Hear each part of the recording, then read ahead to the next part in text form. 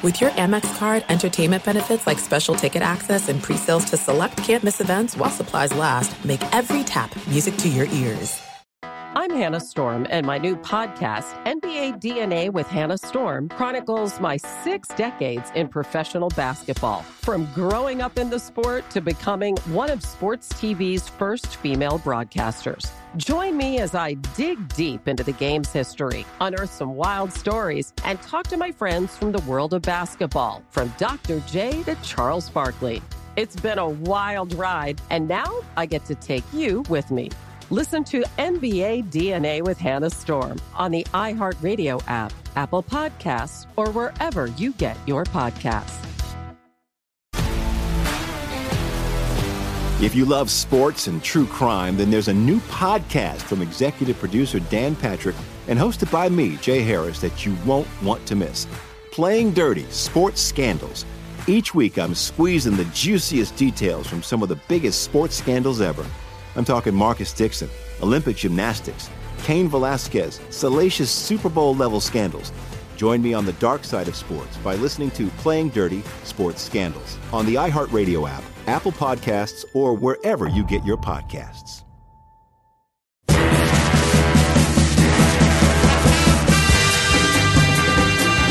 Hello and welcome to the MMQB Albert, what is that, a drink in your hand? Put that down. Don't throw that at me. Just kidding. Cotter Orr here. Albert Breer here. It is the Tuesday after We're going right New Year's. there, right off the bat, huh? Oh, baby. Yeah, this was... I'm ready to roll on that one. I'm ready to roll. Oh, my God. All right. So, we're recording this on Tuesday morning. Hope everybody had a happy New Year. I know Albert's thrilled that Michigan is in the national championship game. Well, I was lowered to being an Alabama fan for a few weeks, and now God, how did that feel? Weird. And like my buddy who, one of my fraternity brothers happens to live down the street from me, so we watched the game together. He bought Alabama hoodies and Alabama jerseys for us. And so like yesterday I was in the supermarket picking up some snacks for the game or whatever. And I got like a Roll Tide from someone in the supermarket. That's amazing.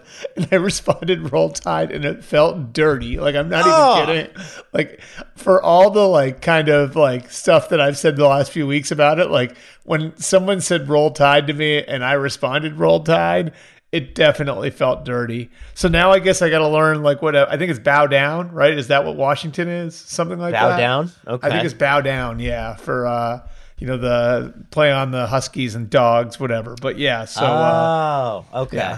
Yeah, bow down, I think is what they say. Being a post-Saban Alabama fan just feels like you are incapable of experiencing any pain and you just want to cut right to the front of the line. Like I went to school with someone who I know for a fact had nothing to do with Alabama, and now like you see pictures of their kids all decked out in Alabama gear and like they're going to the SEC title game. And I was like, where does this come from? I'm from Pennsylvania. I'm from Pennsylvania. Like there are terms for those in the Midwest, So in Ohio, they call them Big Bear Buckeyes, right? Because Big Bear is a supermarket chain there. And they've got like the off-brand Ohio State stuff for sale there. So they call those Big Bear Buckeyes. And I know in Michigan, the people who didn't go to school there who root for Michigan, they call them Walmart Wolverines. So Big Bear Buckeyes and Walmart Wolverines. But what is it called when you're from Pennsylvania and you're obsessed with Alabama? Like and it has to, like you've no connection to the school. You've never been to the South, Yeah. I don't know. Anyway, I mean, does that person also root for like the Yankees and the Cowboys and the probably Lakers? But like how is that an enjoyable thing? Like you check in at the bar, with your LeBron jersey right after with the Lakers, and it's just like, oh yeah, I'm totally in on this. Like we're in a Laker. You Jack Nicholson or Jack Nicholson? It's also like just from a fan standpoint, it's like the emotional investment. You know what I mean? Like I legitimately felt yesterday like I was watching an Ohio State game because the rivalry is that important to me, Yeah. And if you don't have that level of investment in it, I don't know. I mean, like I've got I guess a unique experience because for my job I watch things like in a totally non-biased, like just 50,000 foot view or whatever. And then the college games, I'm like really emotional and into and all of that, like in a different way, and I just don't know how it feels like you'd halfway that if you were just kind of like cherry picking teams, right? Yeah. What's the point of watching? I mean, I kind of get my itch scratched now because, fantasy football in a way, right? And so I feel momentarily invested in a handful of players. But back when I used to be obsessed with Notre Dame as a kid, there was that energy. And if you just decide one day that you're an Alabama fan because they've won 9 national championships in a row, like it can't be fun for you. I think a huge part of being a fan is that sky is falling thing. Yeah. Like, I think we all have that, and every fan base thinks that's unique to them. You know what I mean? Like every single fan base thinks like something bad's about to happen to us feeling that you get watching games is like unique to them, but I think everybody's got it, Like even an Alabama fan, right? Like, so Ohio State, we had a lot of good things happen to us over the last 20 years, but I was in school during like the Cooper years. You know what I mean? When bad things did happen. Sure. And so like, I think every fan base has that. Like an Alabama fan, like the person who has rooted for them for 40 years had some like really legitimately like lean years before Saban. So they probably have that, right? Like that fan doesn't have that sky is falling like thing that is like such a huge part of being a fan, And it's got to, I'm sorry, but it's got to suck to be an Alabama fan, whether you've been an Alabama fan for 40 years or for 9 months, like some of my friends on Instagram, apparently. But, now the entire fan base is so spoiled and so, like, petulant now that this seems like a disappointment to lose in the semifinals to Michigan, I resemble that remark because I know that feeling too, like, not to the degree they do, but the one thing that sucked, that's been taught, like, and this is like a champagne problem, but one thing that's tough about being an Ohio State fan is like one loss like ruins your season. Like, so you can't have a successful season, like if you lose a game, Like this was a terrible season for me. They were 11-0 like a month and a half ago. Like it's just it is what it is, and that's sort of the makeup of college football though too, Yeah, which might change now because it's going to be a lot easier to get in the playoff. I'm with Dabo Swinney. Like he unleashed on someone who called into his radio show, and he's like, "What is wrong with you? Like I've won a national championship at Clemson. Like, have you seen this place?" And then okay, I went like 9-3 this year. Like, go to hell. You're complaining, but. Do you follow message board geniuses on Twitter? No, I need to though. It is the best. I mean, it is legitimately the best account. I mean, it is so good. Like the best stuff is like the in-game tweeting when like everyone's getting fired in the second quarter of a game on a message board, But it's anybody who doesn't know, I believe it's at Board Geniuses, but it's fantastic. There was the guy who famously at Alabama was so excited when the team got Tua Tagovailoa, but wondered if there was anyone on the staff that would be able to speak his language. And Tua is from Hawaii, so I think he thought that Hawaii spoke just like there was no English in Hawaii. Didn't we have somebody recently talk about like the language barrier in the UK? I think like I'm. God bless us all. I thought we had somebody recently bring up the language barrier in the UK, which is always a fun one. Good Lord. So yeah, I mean, my only note on Alabama, Michigan was I really do think like if the Connor Stallions thing came out today and you played the final drive for Alabama, the final play call, I don't know if it was bad or not. The snap was bad on Alabama's final play, but there was like a play 2 or 3 plays before that where the jump off on the Michigan D lineman got and was in the backfield. Like if the Connor Stallions thing came out tomorrow, I'd be like, okay, that guy's either really good or he knew exactly what was coming, which was kind of funny. I think Connor Stallions, there are rumors that Connor Stallions was there. Either that or Chase Winovich is trolling everybody, because I think on his Instagram there was a picture where he tagged Connor Stallions and the guy pictured like sitting next to him in the stands sort of looked like him. So, oh my God. Which would be a great lighter to all of this too. hired Connor Stallions. Talk about the NFL head coaching carousel. That guy's got a manifesto. He's got passion. Yeah. My favorite thing about that story, though, is it just tears down like that higher ground. Like now, maybe they get a championship out of it. We'll see, and then they can put the banner wherever they keep those like Final Four banners from the Fab Five. But yeah, like I think that was my favorite. My favorite thing has been like that moral high ground that they've occupied forever, which was the reason why they weren't winning in a lot of years. Now doesn't exist anymore. So that's a plus from this year. Like you gotta cheat. Well, okay. There's no clean transition here, but I'm just going to start by saying to David Tepper throwing a drink on a fan.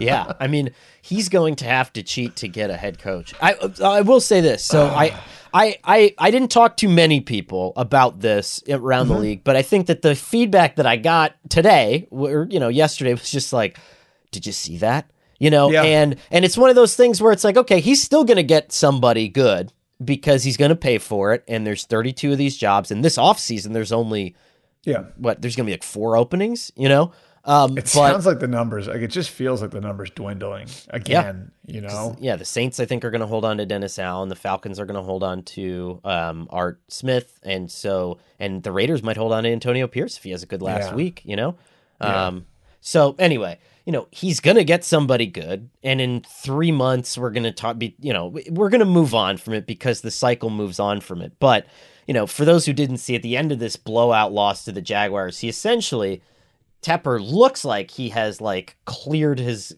plastic cup on a Jaguars fan who was kind of in the, it was an open air suite kind of situation. Yeah, it looked like it was one of those with the windows that you can open, right? Like where you just slide the window open. He made the mistake of having the window open. But it's so funny because I've read a couple of situations where fans who throw drinks onto players, every time that has happened in the last 5 years, those fans have been banned for life from the stadium.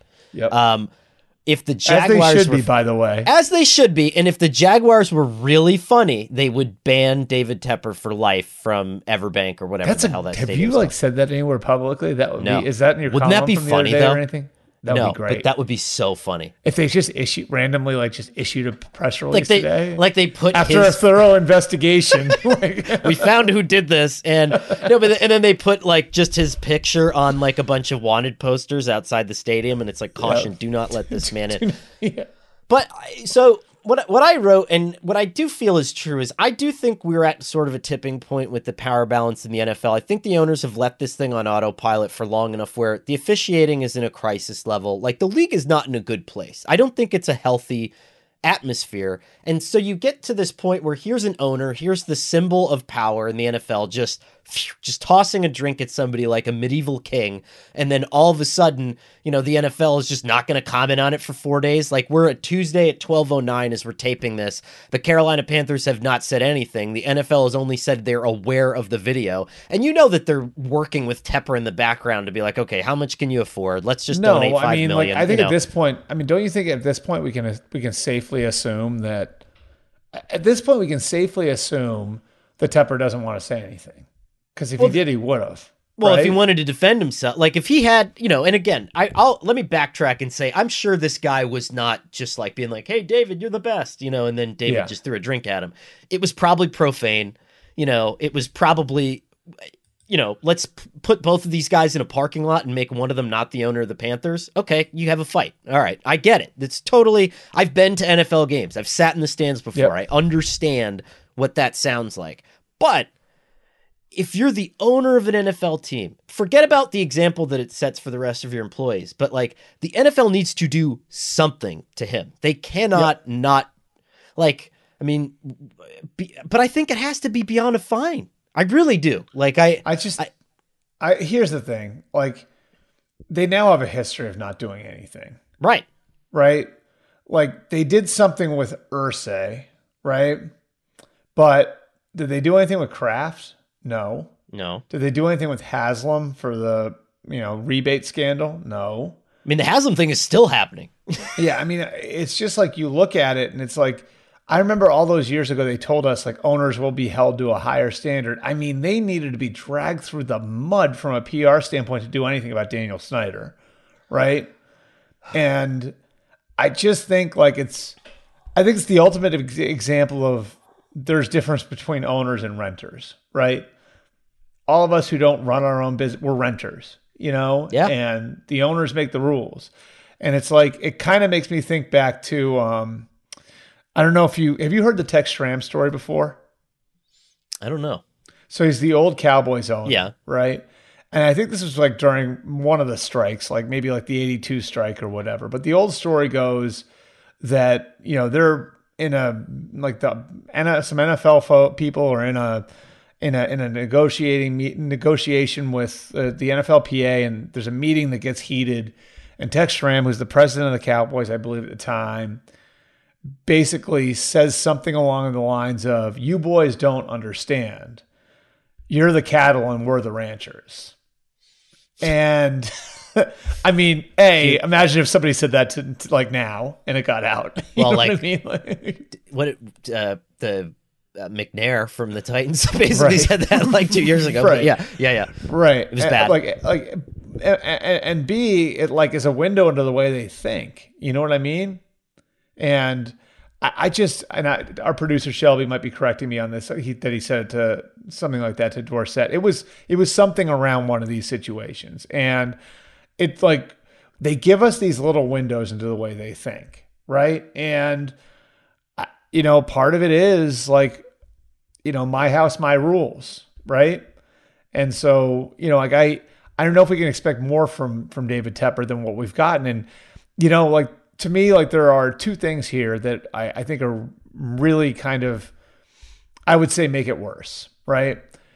Number one, he's not saying anything. And if he doesn't say anything by tomorrow, then he's going to leave his locker room, which is going through a really tough year, and his coaching staff, which is led by an interim coach at this point, to answer for his actions. Like, how crappy is that, right? You're just hiding.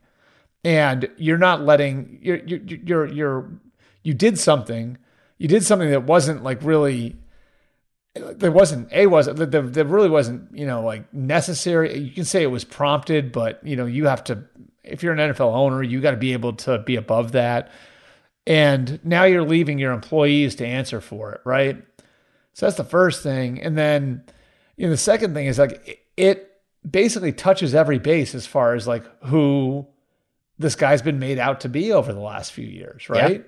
Yeah. Power hungry, aggressive, angry, like all of that stuff, right? Overbearing. Like if you had a caricature of David Tepper based on how he's been as an NFL owner over the last 6 seasons, it's a guy who would throw a drink out of a suite, right? So that's the other part that's tough for him is like he basically more or less confirmed like what everyone thinks of him by throwing that drink. I think the easy fix here would have been, without question, because the game's over. There's like 2 minutes left. Okay. By the time all the reporters and everybody get to the locker room, everyone knows that this has happened. It's on social media. You did it. Why not just pull a Jerry Jones and be standing outside the locker room? Because your players don't want to talk anyway after getting their doors blown off. Stand out there and just be like, "Hey guys, I did this. No excuse. I'm going to try to find who he is, and we're gonna go hash this out. My bad." But it just like it's such an NFL thing to allow this to compound and then make this into like a 4-day story. And I honestly I think it's like the whole plan too is probably just to let the next shiny object appear. Right. And then blind everybody to the fact that he still hasn't said anything. My take though is like, and I get the Jerry Jones philosophy, right? That there's no publicity that's bad publicity, but we are at such a point. Like, I mean, we had a security guard on the field, like, shoving someone this year. Like, we are so close to World Wrestling Entertainment. In this supposedly serious sports thing. And it's like, I would like it if somebody acted like an adult and stopped capitalizing on the fun publicity. Like, cause I'm sure the NFL's like, oh, this is great. Everyone's talking about it. It's fun. We're dominating the conversation again. But like at some point we don't dominate the conversation, the NFL, for anything good anymore. Like it's all just stupid. You've seen the fights in the stands, right? Yeah. like I have a theory about that maybe plays into this a little bit, is because of the way tickets are now and because the at-home product is better, I think you have less people in the stadium that are there for like all 8 or 9 home games, right? Like I think that's a fair assumption, right? Like I have friends who have season tickets who sell a bunch of their tickets to pay for the tickets they're getting. I think that is like in part a function of how much it costs to go to a game now. Yeah. Like that a lot of people are like, I only want to go to 1 or 2 games. All right. Now, like let's say you're one of these people that's only going to 1 game. Well, then that's your big day. Sure. And maybe you're just getting lit up in the parking lot, right? And you don't have to worry about your season ticket getting taken away because you don't have one. Right. Right. Like, so, you know, I think it's like a number of these things kind of like there's, it is like, I think it is a little bit of like a toxic environment in some of these stadiums now, you know? I mean, walk around the concourse of a game. I mean, granted, most of the games I go to are Jets and Giants games, and they're a unique group of folks. But, you know, it's not unique to just there. I mean, my God, you know. But anyway, it's a long way of coming back to saying, that I mean, I wrote that I don't think they're going to really do anything. I wish they would. You know, maybe it's like all the other owners saying, hey, new guy, like, here's your little slap on the wrist. Let's stop doing that. But, like, God, why won't, like, the fact that none of these people will just confront a problem.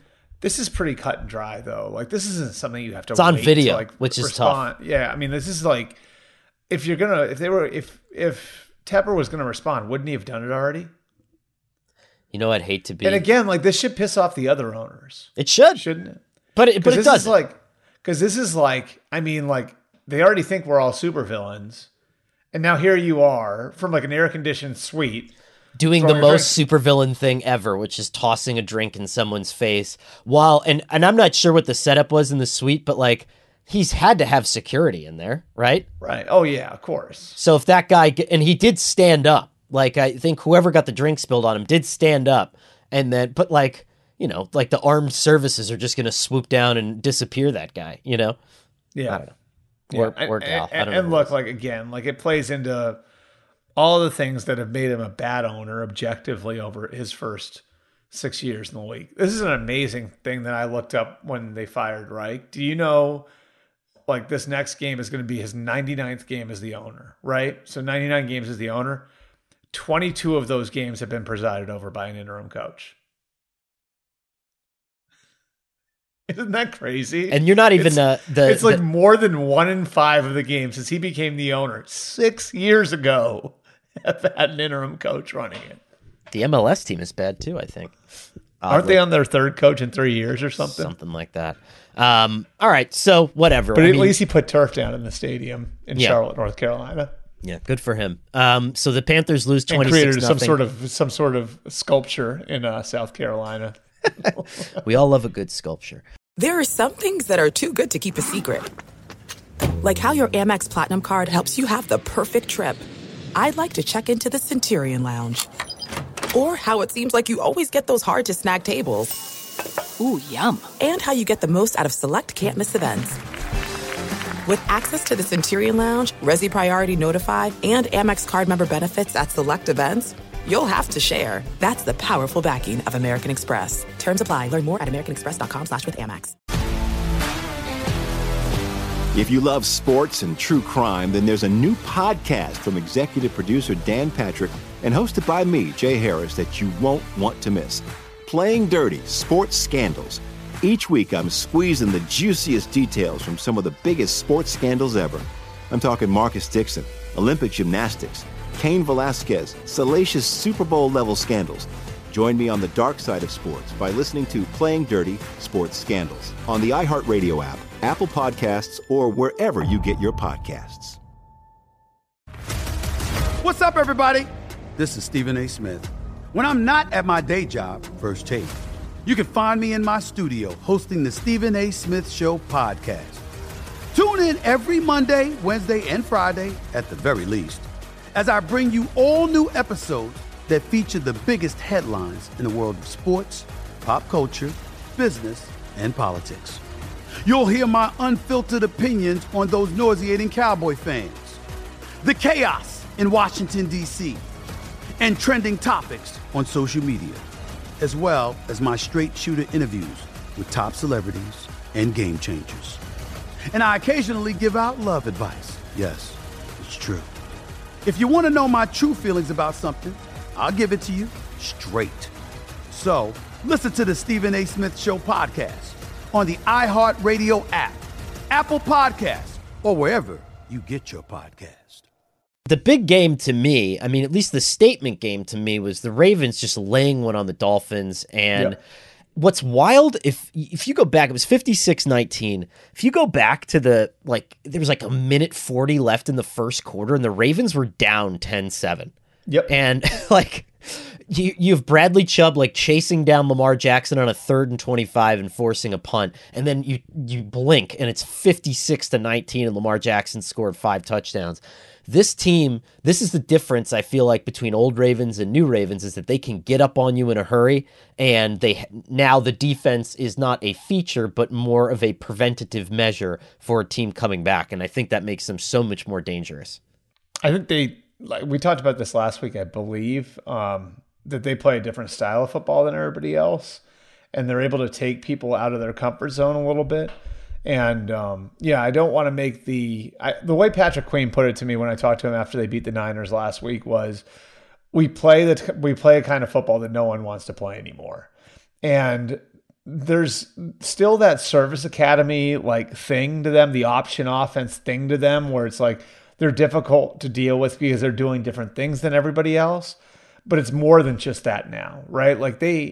I think on both sides of the ball, they were able to establish this we're really hard to play against thing with Greg Roman and Wink Martindale.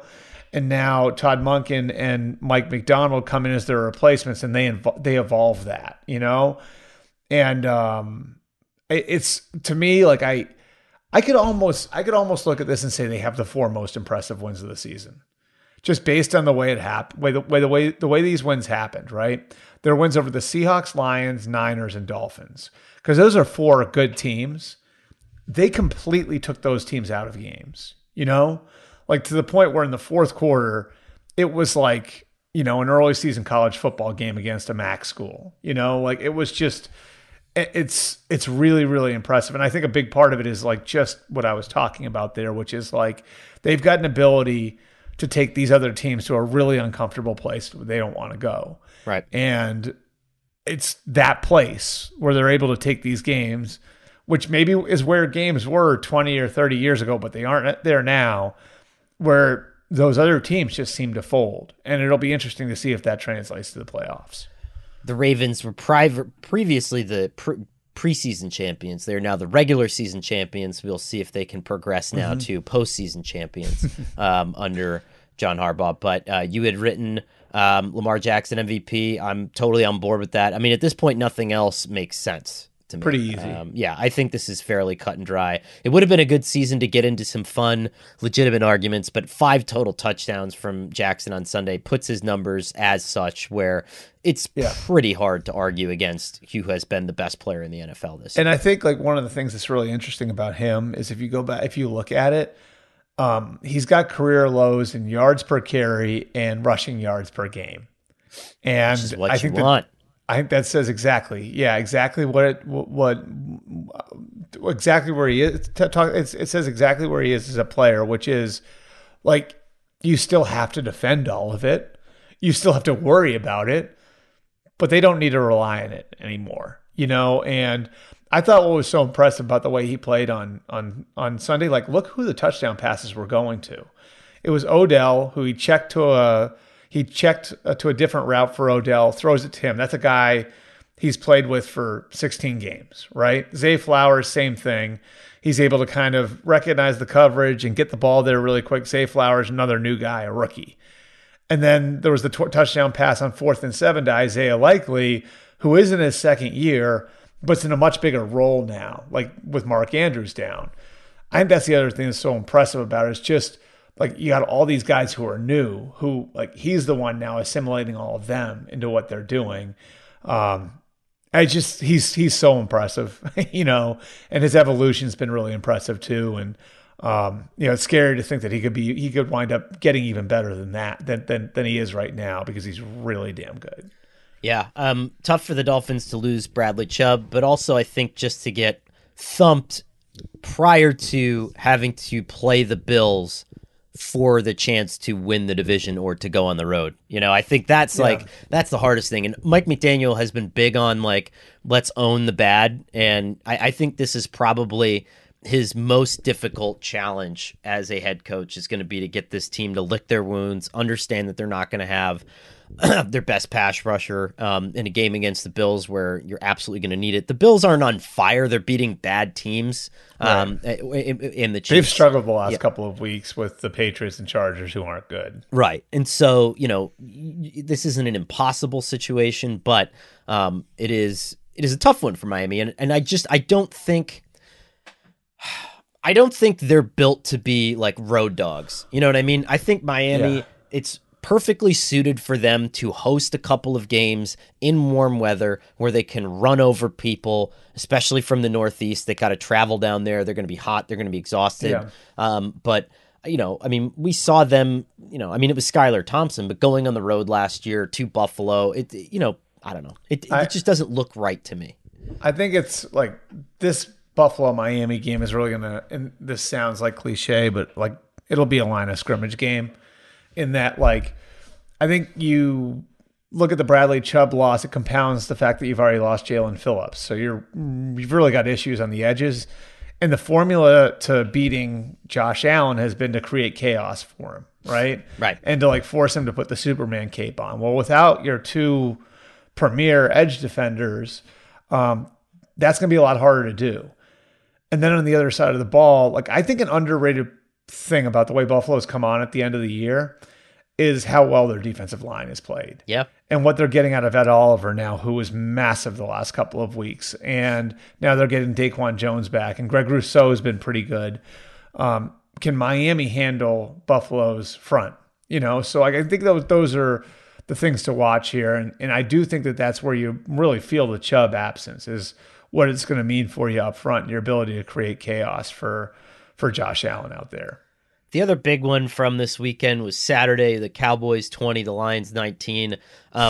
Dallas to me just seems to, I have the Lions way above Dallas in my power rankings this week still. It's like 3-6 or 4-6 or whatever it is, but they won that game. And to me, it's frustrating because I saw the video of all the Lions players talking to the official beforehand, and either the official's busy and he's not listening, and that's a problem, or he blew it, or the Lions are just fibbing about the fact that they reported, but they cannot have this continue to happen. And I'm putting Kadarius Toney in another bucket. That was Kadarius Toney's fault. No, that was Kadarius. That's not an officiating problem. This is an officiating problem. This is an officiating problem. This is I think it's multi-layered because, obviously what Detroit was doing is they're trying to create deception. Right. And they sent three linemen left the huddle to go over to the ref. Right. So it's Dan Skipper, who had been their goal line tight end in certain spots, I think. Penei Sewell, who they'd thrown the ball to before, right? They've thrown him the ball before. And then Taylor Decker.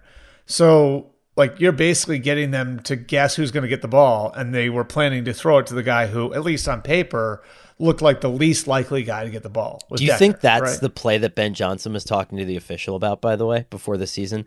I don't know for those of the listeners who don't know, Ben Johnson said he got an idea for a play from an official during a joint preseason practice, and I wonder if that was it. Maybe it was it. That's a good call. That's a great callback. Because, but if you hear the radio broadcast, the officiating audio is very clear, and they say that it wasn't Decker. It was, it was not Skipper. Decker. Yeah, it was Skipper. It was Skipper, yeah. And so here's the thing about that. Here's the thing about that, though. So very clearly, sending three guys over there is to create deception, right? The Cowboys can't quickly say, okay, watch 58, I think, is Decker, well, whatever. No, that's Sewell. Sewell's 58. Decker, I think, 68. Decker's 68, right. So, it's very clearly, to create deception. The problem is, and you could say, the officials screwed up and the Cowboys got lucky. The problem is the officials screwed the Cowboys, too. Right. because it's not the Cowboys' fault the official got it wrong, right? And maybe if the official had announced it correctly, they would have covered Decker. But like you're sitting there, if you're Dallas, and you're like, okay, they announced 70 is eligible. The other thing that some people missed about this was the Detroit let the play clock run too. So I'm assuming that's designed to give Dallas less time to react. Right. So you've got all of these elements like that are part of it, and then the official announces the wrong number, and the wrong number gets announced. That's not fair to Dallas either. No. Right? I mean, at the very least, you would think in this scenario, would this be like would you say they should just play the down over? Play the down over because you've screwed it up so badly now that you're right. If you've misannounced the reporting, and you've screwed Dallas. And now if Dallas doesn't cover Decker, McCarthy's going to run out on the field and be like, what the hell? You guys told us he wasn't, eligible on the play. And so the officials probably in that, and this is what they've done a couple of times this year, Albert, where they have not had to make a call based on what they're seeing on the field. They have to make a decision based on prior bad decisions. That makes the most sense, right? And the most sense would be just to flag it and be like, oh, I didn't hear him. That they have to save their own, And my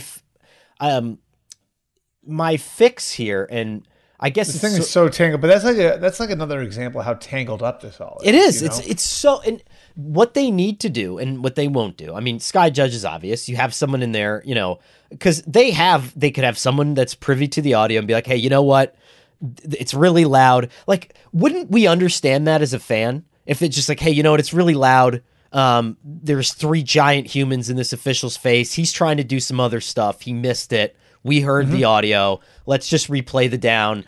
And Detroit would still have a legitimate gripe because it's a surprise play and you can't just run it again. Here's another tackle eligible. Don't cover him.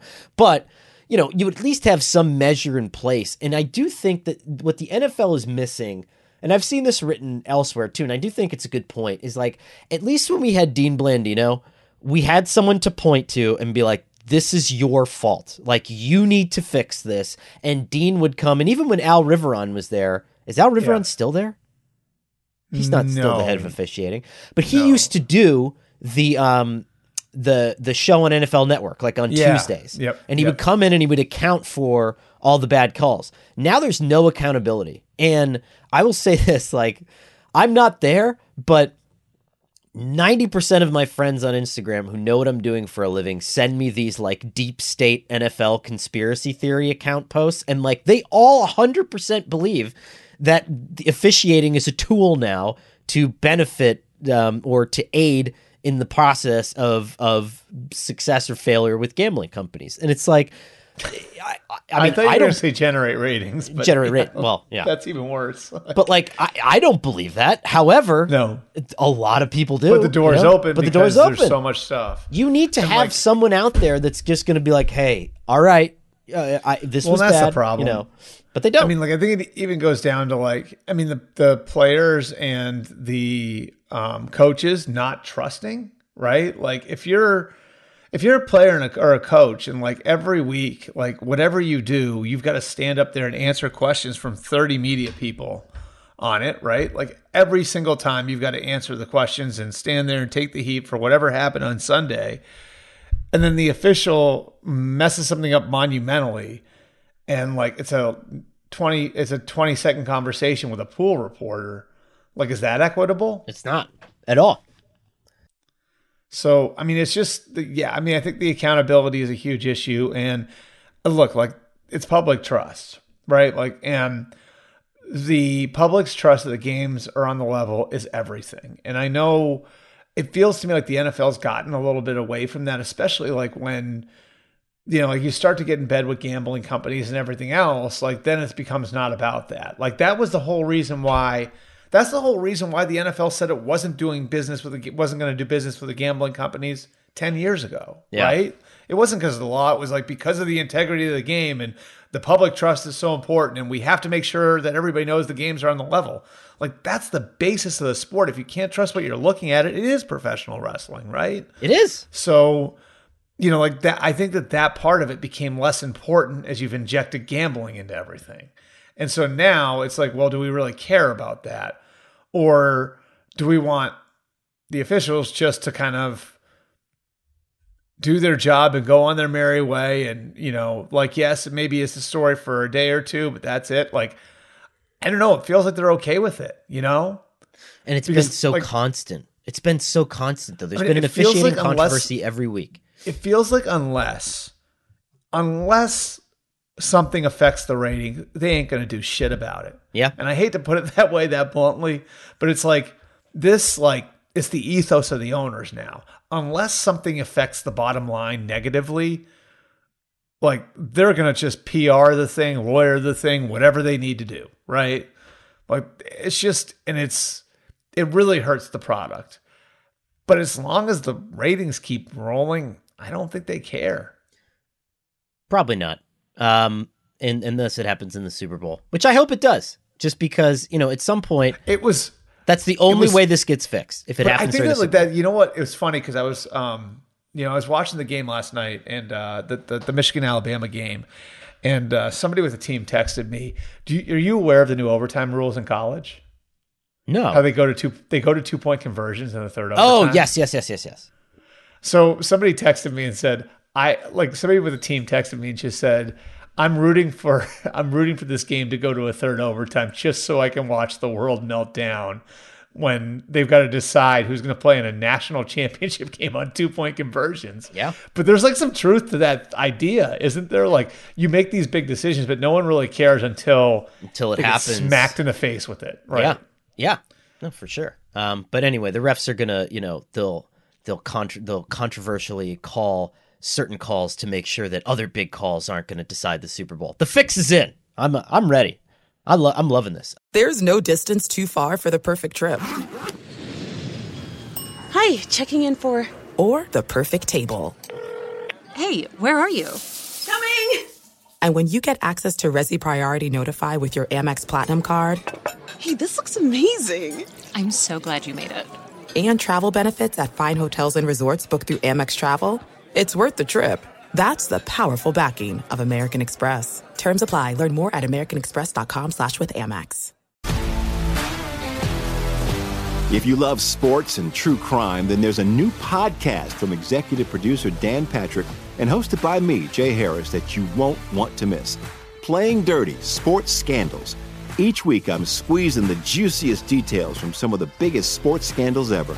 I'm talking Marcus Dixon, Olympic gymnastics, Cain Velasquez, salacious Super Bowl-level scandals. Join me on the dark side of sports by listening to Playing Dirty: Sports Scandals on the iHeartRadio app, Apple Podcasts, or wherever you get your podcasts. What's up, everybody? This is Stephen A. Smith. When I'm not at my day job, First Take, you can find me in my studio hosting the Stephen A. Smith Show podcast. Tune in every Monday, Wednesday, and Friday, at the very least, as I bring you all new episodes that feature the biggest headlines in the world of sports, pop culture, business, and politics. You'll hear my unfiltered opinions on those nauseating Cowboy fans, the chaos in Washington, D.C., and trending topics on social media, as well as my straight shooter interviews with top celebrities and game changers. And I occasionally give out love advice. Yes, it's true.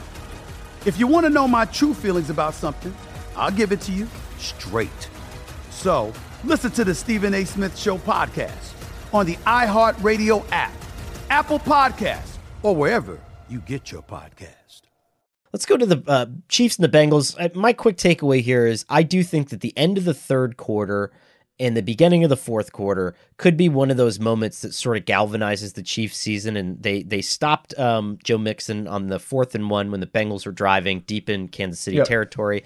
Then you had what was important, right? A couple of big catches from Rashee Rice and Justin Watson, where Patrick Mahomes threw open balls and Valdez-Scantling dropped another big one in this game. But you had guys come up big in certain spots. And so they need some of these games where people can develop some confidence in one another, and I think this is one of those where defense does its job, as it has for a majority of the season. but they can turn it over to the offense, and the offense can start to, generate a little bit of an impact outside of Kelsey. This felt like the game where they're starting to lean in a little bit into maybe what we see them become in the playoffs, where Pacheco got the ball a lot. Yes. They were sort of managing the game on offense, like they were okay kicking field goals. I think it was 4 field goals in the second half, right? And then riding the defense. And the defense played great down the stretch. Like, this wasn't just like the defense is a sidecar to Patrick Mahomes, Like, this was the defense won the game. Like, the back-to-back sacks at the end, I think it was Karlaftis and Chris Jones, right? Like, where Chris Jones just roasted Ted Karras, and, Karlaftis came off the edge, I think, the play before. They were getting in the backfield. They were creating havoc. I know, again, that it's not Joe Burrow in there and that it's Jake Browning, and that's, those are two different things. But this is, like, for the most part, what the defense has shown itself as capable of, for a good chunk of the year. And so I wonder, Connor, watching the game, like, if, like, that second half is them, like, starting to lean into, all right, Patrick is great. Patrick's going to be able to bail us out in spots, but we can't have him putting the cape on every single play. Like, let's go ahead and lean on Pacheco a little bit and try and lean on their defense a little bit and then ride our defense to win.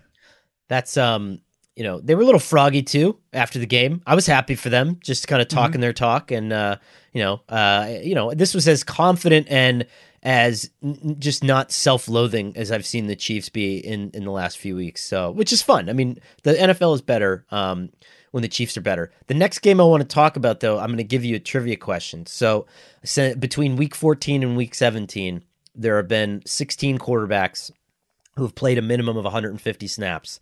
The best quarterback in the NFL over the last 4 weeks has been Lamar Jackson. Second best has been Matt Stafford. Who do you think has been the third best quarterback in the NFL over the last 4 weeks? This has got to be like a trick. In terms of, and so the metric I'm using, I like the Ben Baldwin thing. So it's completion percentage over expectation plus expected points added. And it's a combination of those two things. Is it Gardner Minshew? No. It's a good guess, though. Because I think it's got to be someone... Joe Flacco. Jordan Love. So, all right. Jordan Love has been playing lights out. And now the Packers are in a situation where Wow, even better than Flacco, huh? Yeah, he's been better than Flacco. Imagine that. Who's been better than... So they have... the Packers are in a situation where they can win their way into the postseason.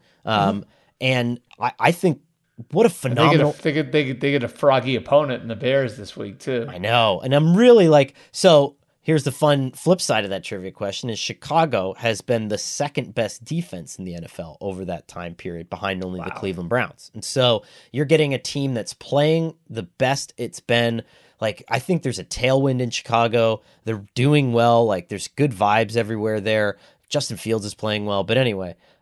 you're Green Bay, and you have a chance to really make this a special season. Like, to get Jordan Love into the playoffs in his first year as a full-time starter, to give him a taste of that in the postseason, I mean, that's going to be spectacular. And they blew out the Vikings on... and especially, like, with that, like, month-long dip he had in the middle of the season. Like, I think, like, Matt LaFleur and Adam Stenavich and all those guys...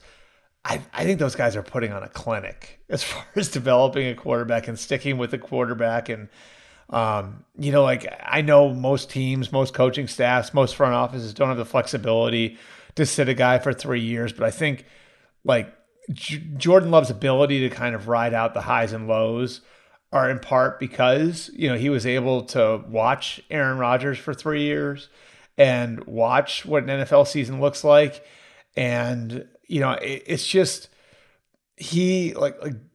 Jordan Love looks explosive, looks decisive, and he's got this young group of skill guys coming up big around him. Like, Jaden Reed had a huge game the other night, and like, you add him to like Christian Watson, and Watson's been hurt, but Romeo Dobbs and Luke Musgrave, and man, like, this team could be onto something. If the defense can play a little bit better, and I think they have the horses to play a little bit better, so long as they don't have like issues with who might be captain in certain weeks. And yeah. By the way, thank you for raising that last week, because I wasn't aware of it when you brought it up, and I still have text groups that are talking about it. It's just, and in particular, the Terminator shades, which I think you pointed out first to me. It's just the whole package. Jair Alexander just pretending to be and like getting himself suspended for a critical game. It's just that the whole thing is just awesome. But the Packers. I like the video of him because it was just, he was so nonchalant about it. Like, it was the most understandable thing in the world what he did. It's absolutely wild. So the Packers will be the number 7 seed if they beat the Bears and the Rams beat the 49ers, which I would expect to happen because I think the 49ers are going to rest a lot of guys. Yeah. Or they'll be the 6th seed if they beat the Bears and the 49ers beat the Rams. So they'd technically be rooting for the 49ers. But I don't know. I think this team... So in all likelihood, they have the 7th seed, which means they'll probably go to Dallas? Depending right? on... Yeah, I mean, the Eagles need a lot of help. I think Dallas is probably... presuming they can take care of business... against the Commanders. Which, not to build in too many asides on this, but I think it would be the most Ron Rivera and Mike McCarthy thing ever for the Commanders to just blow the doors off of the Cowboys in the final week farewell. of the season. Yeah, and just peace out of there. But I think this is a really nice season for the Packers, and I think what's super cool about this is if you throw them into the tournament, similar to the Rams, yes, they're inferior from a personnel standpoint, but these are two teams that are just now figuring it out and figuring out what works for them. And I would venture to say that they're going to be a little bit dangerous just because you don't know. We don't really have a handle on the full breadth of what they do well right now. And so I do think that I think the Rams, the Packers, and the Bucks at the bottom of that NFC, one of those teams is going to just win a bunch of stupid games, just because I feel like they can all get hot. They all have good play callers, I mean, I don't like if the Bucks played the Eagles. Well, we know what you think of the Eagles because you picked the Cardinals to beat them last week. And lo and behold, you were right. I also picked 9 upsets and I got 8 of them wrong. So, the one was a good one. Yes. The one was a very good one. It was great. Yeah. Mm-hmm. Yeah. I mean, like if the Bucks play the Eagles in the first round, which I think would be the matchup now, right? Then who would you pick? I would pick the Bucks, even though the Bucks, we'll get to that, just absolutely laid an egg this weekend, and it was so disappointing just because I thought that they kind of had everything rolling there. But to put a bow on the Packers, I mean, I predicted the Packers would have a 10-win season. I don't think I can't get there, but they can finish the year 9-8. Jordan Love will be in the playoffs. Aaron Rodgers will not, and I do think that there's some comic. Well, you definitely get half credit for that. Credit. And I would say, I would say the Rams are really dangerous because the Rams, like you said, we don't know exactly what they are, and they've got a quarterback who's got a ring, and who's playing well. And I think Stafford looked. I think one of the more underrated storylines of the season is how rejuvenated Stafford has looked, and what a great influence he's been on their young players, and how that's led to young guys in their offensive line, and obviously Kyron Williams and Puka Nacua emerging for them as stars. Yeah. So it's really impressive what the Rams have pulled off. So let's go there. 26-25, the Rams beat the Giants, and I was talking to a coach about the Giants right now, and the coach was just like. Nobody wants to play them because Wink Martindale is just doing whatever, and I don't mean to make this sound irresponsible, but these are the games that are so good to be Wink Martindale because you can be irresponsible with your pressures, and it doesn't matter. You have 5 wins, and you want to just try stuff. You're just trying stuff. And Matt Stafford got sacked 4 times, and then if you're sacked 4 times, you throw a couple of picks, you start to get in the quarterback's head a little bit, and that kind of pressure is going to get in anyone's head. But then you're missing extra points, you're fumbling the ball, and I do think that is a more quality win for LA than we're giving it credit for at this time of year. It's cross-country trip. Nobody like Tyrod Taylor is back, he's a professional quarterback. And he made stuff happen. He made some stuff happen. And I'm just saying that is, because the Eagles have the Giants to close out the season, right? Yep. I don't want to play the Giants right now either because Wink Martindale's just throwing resume tape out there right now, and he's like he'll blitz the security guard. He doesn't care, It doesn't matter. He'll try it. See if you throw a flag. It doesn't matter. Yeah. So and I agree. Like that, this is a dangerous game for the Eagles. Like a really dangerous. Because the other thing, like you're starting to see with the Giants, is some of their young skill talent, like Robinson, like Wan'Dale Robinson, and Jalen Hyatt are starting to play well.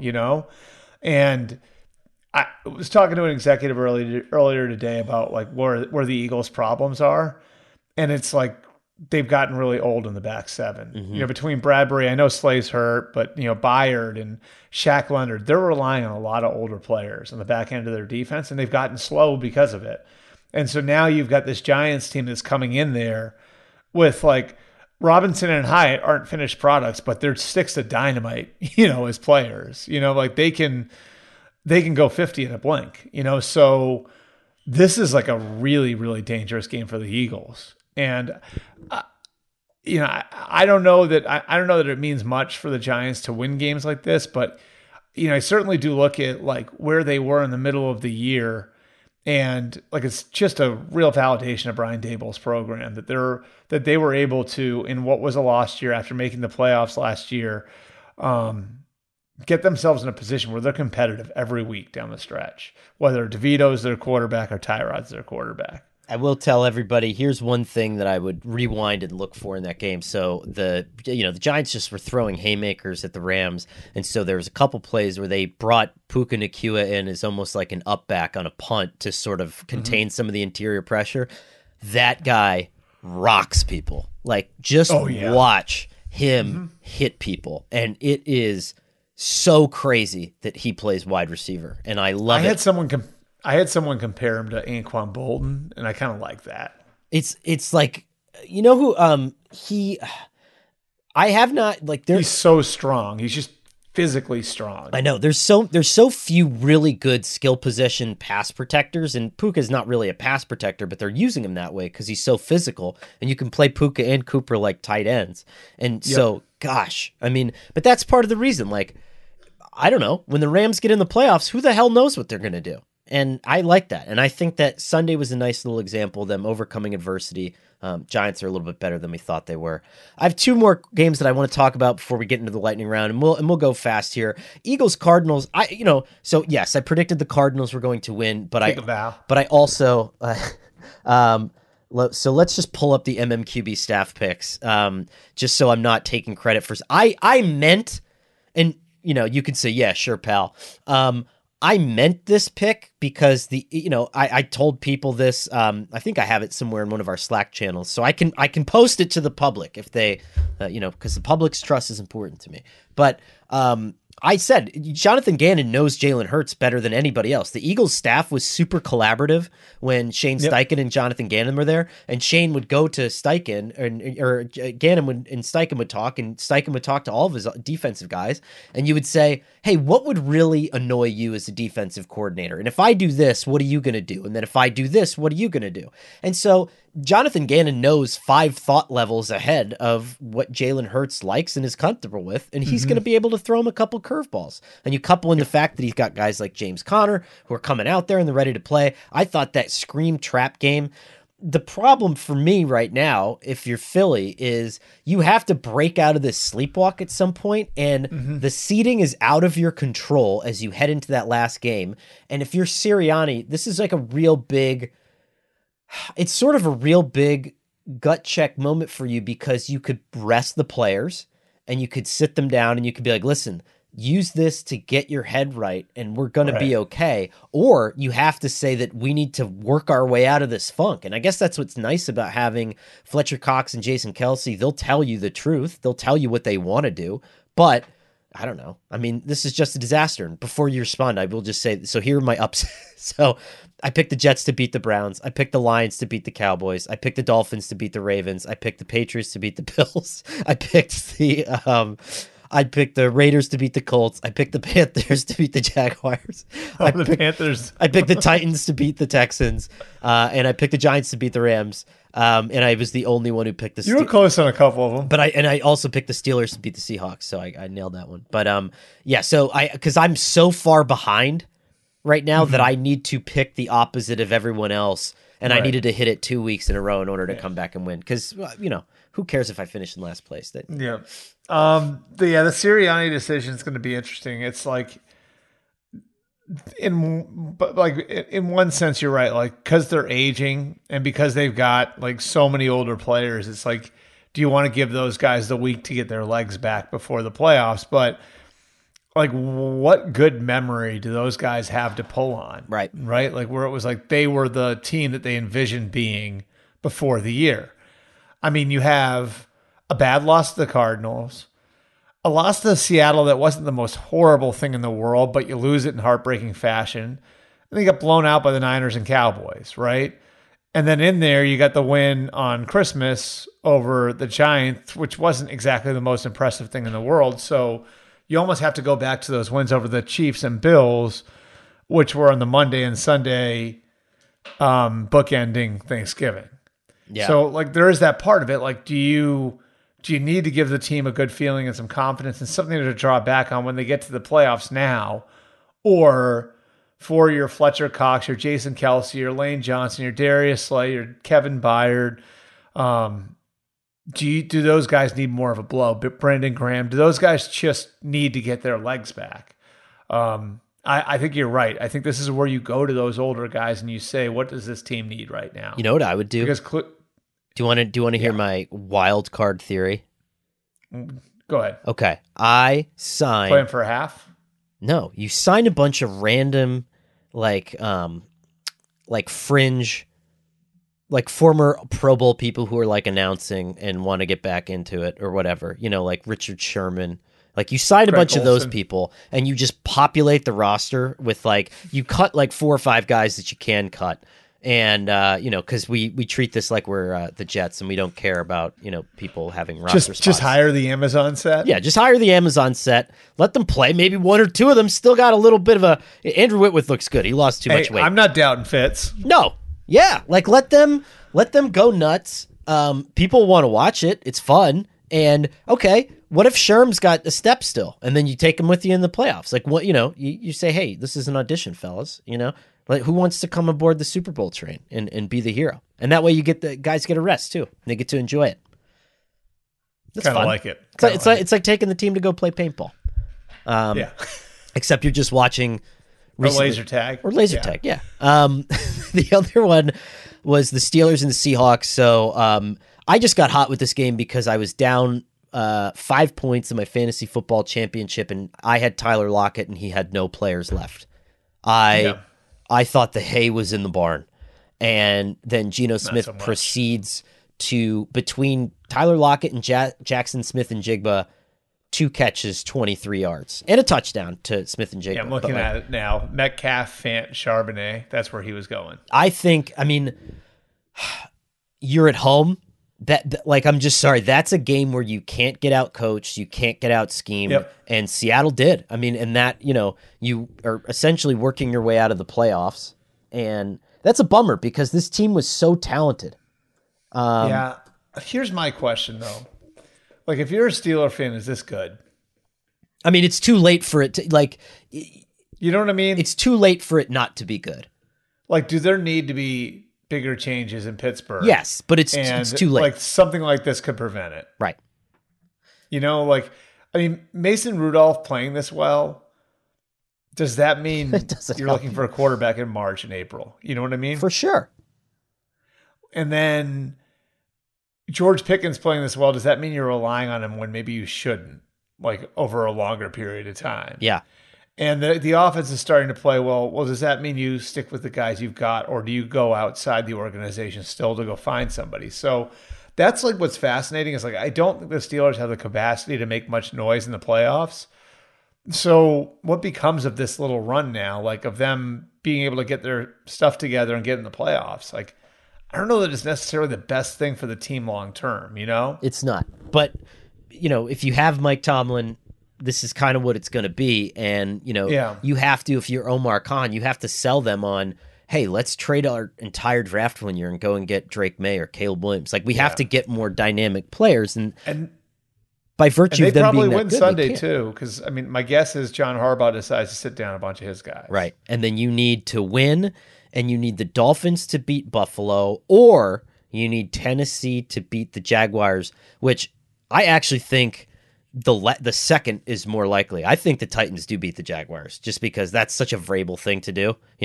What does it matter to him to be 5-11 or 5-12 or 6-11? Doesn't matter. They're going to go out there and they're going to just be wild because they can be. And the Jaguars have obviously been they got it together on Sunday against the worst team in the league. They've been kind of rickety though, so we'll see what happens. Yeah, so I don't know. I mean, yes, I think that the Steelers could back in, whereas the Seahawks need to win and they need Green Bay to lose or to tie. Or actually, Albert, if the Seahawks tie and Green Bay loses and I still like the ties. Maybe I'm a prisoner of my own predictions, but I still really like the Seahawks team. Like, I think the roster's in a good place, Cut Jamal Adams, and I think you got something. Yeah. Get him out of there. Bad. That's right. Bad for everybody. There are some things that are too good to keep a secret. Like how your Amex Platinum card helps you have the perfect trip. I'd like to check into the Centurion Lounge.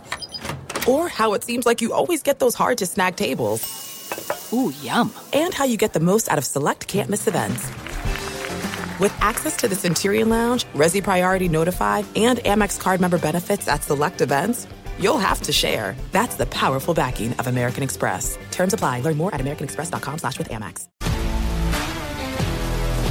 If you love sports and true crime, then there's a new podcast from executive producer Dan Patrick and hosted by me, Jay Harris, that you won't want to miss. Playing Dirty: Sports Scandals. Each week, I'm squeezing the juiciest details from some of the biggest sports scandals ever. I'm talking Marcus Dixon, Olympic gymnastics, Cain Velasquez, salacious Super Bowl-level scandals. Join me on the dark side of sports by listening to Playing Dirty: Sports Scandals on the iHeartRadio app, Apple Podcasts, or wherever you get your podcasts. What's up, everybody? This is Stephen A. Smith. When I'm not at my day job, First Take, you can find me in my studio hosting the Stephen A. Smith Show podcast. Tune in every Monday, Wednesday, and Friday, at the very least, as I bring you all new episodes that feature the biggest headlines in the world of sports, pop culture, business, and politics. You'll hear my unfiltered opinions on those nauseating Cowboy fans, the chaos in Washington, D.C., and trending topics on social media, as well as my straight shooter interviews with top celebrities and game changers. And I occasionally give out love advice. Yes, it's true. If you want to know my true feelings about something, I'll give it to you straight. So listen to the Stephen A. Smith Show podcast on the iHeartRadio app, Apple Podcasts, or wherever you get your podcast. Let's lightning round this thing. I have just some very quick thoughts on the rest of these games, and we'll start from the top here of my list. And Broncos-Chargers, whatever. 224 yards and a touchdown for Jarrett Stidham. Broncos aren't in the playoffs, but I do think they played slightly better than I would have given them credit for. I picked them to win 5 games this year. They will at minimum win 8 games. They have accomplished what they need to accomplish, which is to rip the Band-Aid off the Russell Wilson situation and get him out of there. So I think this is actually ideal for Sean Payton, because he has some good positive momentum in the organization and making them a lot more competitive than they were last year. And he comes out of it with a clean slate at quarterback. Yeah. So I do think this puts them in a position now to reset a little bit. It's almost like Sean McDermott in 2017 in Buffalo, where the roster needed a lot of work, but he won that first year, and they made the playoffs for the first time in 18 years. It kind of set the table for everything. I think that's sort of where the Broncos are. Texans-Titans 26-3. It's amazing to me what Houston's offense looks like with CJ Stroud back, and there was they had been running a lot of play action concepts, and then they give the ball to Devin Singletary once, and there was one play in particular, it might have been his longest carry.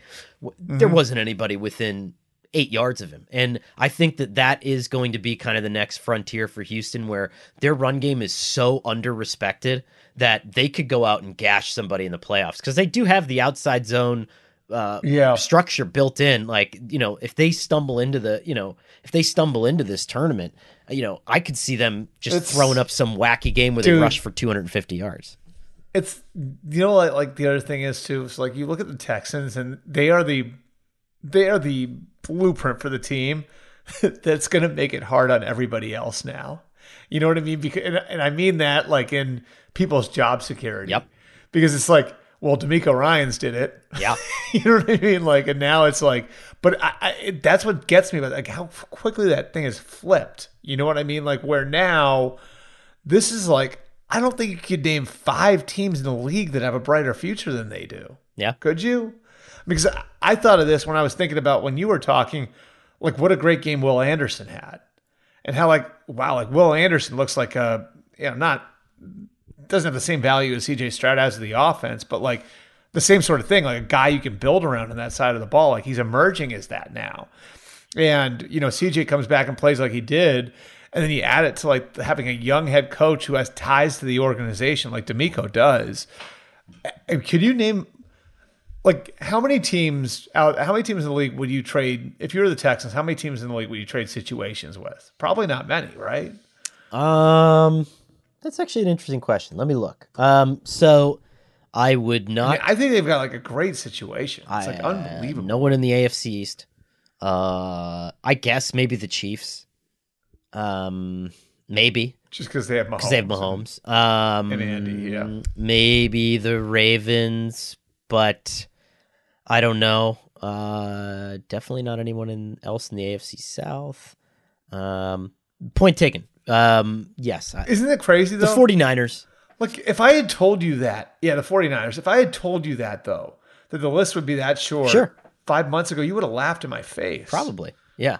It's insane. Like, it's just like how quickly that whole thing's turned. It's, I think Nick Caserio gets credit. I think D'Amico Ryans gets credit. I think CJ Stroud gets a lot of credit. Like they, I would, if I was a Texans fan, I'd be fired up about the offseason now, like you got cap space, you got a young quarterback. You're going to be able to attract people there. People are going to want to play for D'Amico. It's an awesome situation. 49ers 27, Commanders 10, kind of just went the way we thought it was going to go. Workman-like. I would say workman-like bounce back for the Niners, right? Yeah. Like we leave it at that. Yeah. Saints, Bucks. No, I mean, like I think it's like the Niners are what we thought they were, and the Ravens lost, bad as that one was for them, doesn't change that. Yeah. Saints 23, Bucks 13. Such a bummer. I thought Baker Mayfield just played a little out of character in this game. Like he had the bad 50-50 ball pick, and Dave Canales has done such a good job there, like providing him with answers on every play. And I think he just went a little out of structure. And the Saints, when Derek Carr is rolling, which I don't really think is going to happen until Pete Carmichael leaves truly on a consistent basis, they can get up on you. I mean, he's a professional quarterback. He's, I said he's buying Derek Carr is like buying the Andy Dalton model, but getting leather seats. It's like putting leather seats in your Andy Dalton. But I think that they will absolutely move on from Pete Carmichael. I think they're going to hire an OC with ties to Derek Carr who will get the best out of him and make him feel wanted. I think it's a mess right there with just kind of, everything. But I think bring in like Todd Downing, you're saying, or someone like that. Todd Downing. I mean, I'm not saying Bill Musgrave, John Gruden, but like, or, like there are a bunch of guys, like if you go to, that'd be funny if like Gruden was their OC next year. Boy, I don't know. There's pics of him in Saints gear, which, well, he has been there. He has been there. Like they're an exciting team. Like I think that they're like the Saints have a chance with a few moves in the offseason, I think, to, you look at like their skill talent, like Carr can still play a little bit. Like I actually think like watching the Saints and Bucks on Sunday, like these are two like relatively entertaining teams that like have sort of become forgotten and lost in this season. But, like I think both of them like have had flashes where, I don't know, like I think we looked at maybe a month ago, 2 months ago, as like the NFC East runner-up was going to just bludgeon whoever comes out of that division in the first round, and that's not so much the case anymore. Colts 23, Raiders 20. I don't know. I hope that I think that it makes sense if you're Mark Davis for Antonio Pierce to hold on to this job because you're still paying 2 other head coaches, or are you paying Gruden still, or was the firing for cause so you don't have to? Well, I think part of that's wrapped up in the lawsuit. Yeah. But you're still paying Josh McDaniels. And so I think you hold on to Antonio Pierce, you let the smoke clear, and you let him deal with, because you're not going to be picking very high. You're still going to struggle with the quarterback situation. You're probably going to lose Devontae Adams. Let him handle it.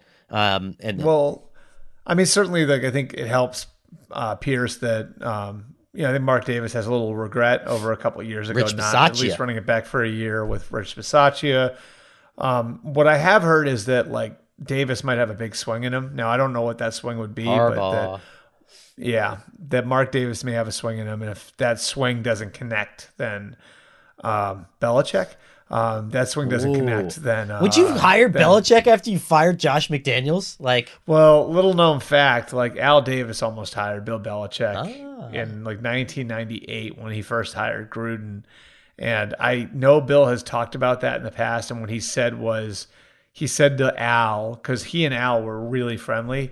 He said to Al, well, Al, you're the defensive coordinator here, so why do you want to hire a defensive coach? And that was actually, like, crazy as that sounds, for people who don't know, like, there was actually some truth to that. like Al Davis would always hire offensive-minded head coaches, and he would more or less be the defensive coordinator. So awesome.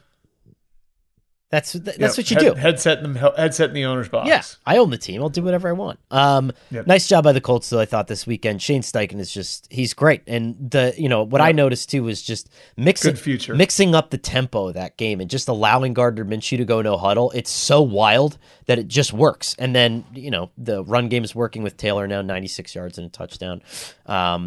Bears-Falcons, 37-17. We had a snow game, which was very aesthetically pleasing. I thought that was really beautiful. I saw NFL Network reporting that Eberflus is coming back. I had heard probably a couple weeks before that there was no doubt that the front office was coming back. I thought that he was probably on the fence. I think he played his way into another year of coaching that team, which good for him. I really do think he's a good coach. Yeah, they buttoned some stuff up down the stretch. And that defense, especially those part of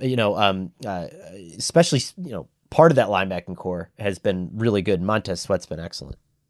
Yeah, and I think Kevin Warren is sort of the wild card here. The team president, for those who don't know, the former commissioner of the Big Ten, who also used to work for the Vikings. He remains the wild card here, I would say. But yeah, it definitely feels like it's trending towards both those guys keeping their jobs, and they should. I mean, honestly, if we look back at this, I think I may have brought this up to you last week, Connor, but if you had told me in the spring of 2022, okay, year one is our cap clean out, right? Where we take on dead cap and we start to build draft capital and we just clean out the roster. And then year two, we're going to struggle for the first half of the year. And then we're going to come on and win a bunch of games and look really good on defense. And the young quarterback's going to start playing better at the end of year two. Would you have signed up for that? Probably, right? Sure. If you look at it for what it's been over the last 2 years, and I know people get it in their head because they fired Eberflus in October, right? Some people in their head had that this was going to be total change, and Jim Harbaugh or whoever else is going to come in there in October. But in letting this thing play out, especially the way they were able to come out of the Allen Williams thing and everything else, in letting this thing play out, I think you found out a little bit more about who Matt Eberflus is as a coach, and you want a third year with him. I agree. We have the Patriots and the Bills. I mean, at this point, it's just tell us what Bill Belichick's doing. I mean, they did, it was 21-27. They played him. They haven't quit on him. Yeah. I think someone asked Belichick about the meaning of the players playing tough down the stretch, and he got pretty spicy with a poor reporter from New Hampshire today, I want to say, which sorry about that guy. Yeah.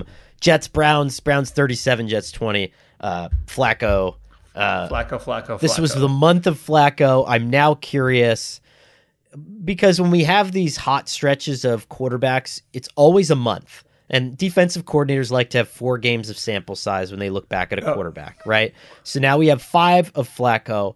Does he fall into that category of those little one-year wonder guys, or does his library of experience make him like, oh, it's like Matt Stafford, like he just knows what he's doing and he could come out and rip 3 touchdowns any week? I don't know. And that's what's going to be kind of fun about Joe Flacco coming up here these next few weeks is we don't know if he turns back into a pumpkin because he's well rested.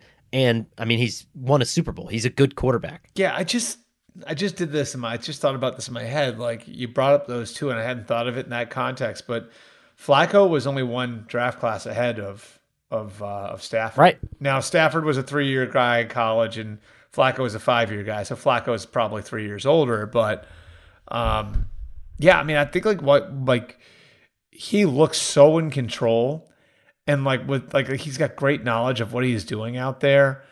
And I think Kevin Stefanski and Alex Van Pelt and all those guys deserve credit for it too, but it feels like it just gets more ridiculous every week, right? Like, so they were doing this with their 4th and 5th tackles and without Nick Chubb before. And oh yeah, by the way, on Thursday night, they did it without Amari Cooper or Elijah Moore. Right. You know what I mean? Like, and it's still, I think it was it the Jets hadn't been thrown on hadn't allowed a 300-yard passer in 33 games, and Flacco was at like 296 at the half. Yeah, he passed for 7 yards, I think, in the second half, which is hilarious. Yeah. But this is the NFL's peak bizarre world, and Joe Flacco is fulfilling our prophecy from a few weeks ago and contending for a Super Bowl, which is this is what we wanted. This is what we expected going into it. It's what we asked for. It's what we asked for. Albert, thank you as always, and we will be back now that the Christmas and the New Year's, which I hope if you celebrated, you guys all had an awesome time. We'll be back on our normal schedule here, and we'll be rocking and rolling through the playoffs. Be sure to tune in Thursday, as always, for Matt and Gilberto. They've been doing a great job. And, thank you guys always for everything, and we'll see you next week.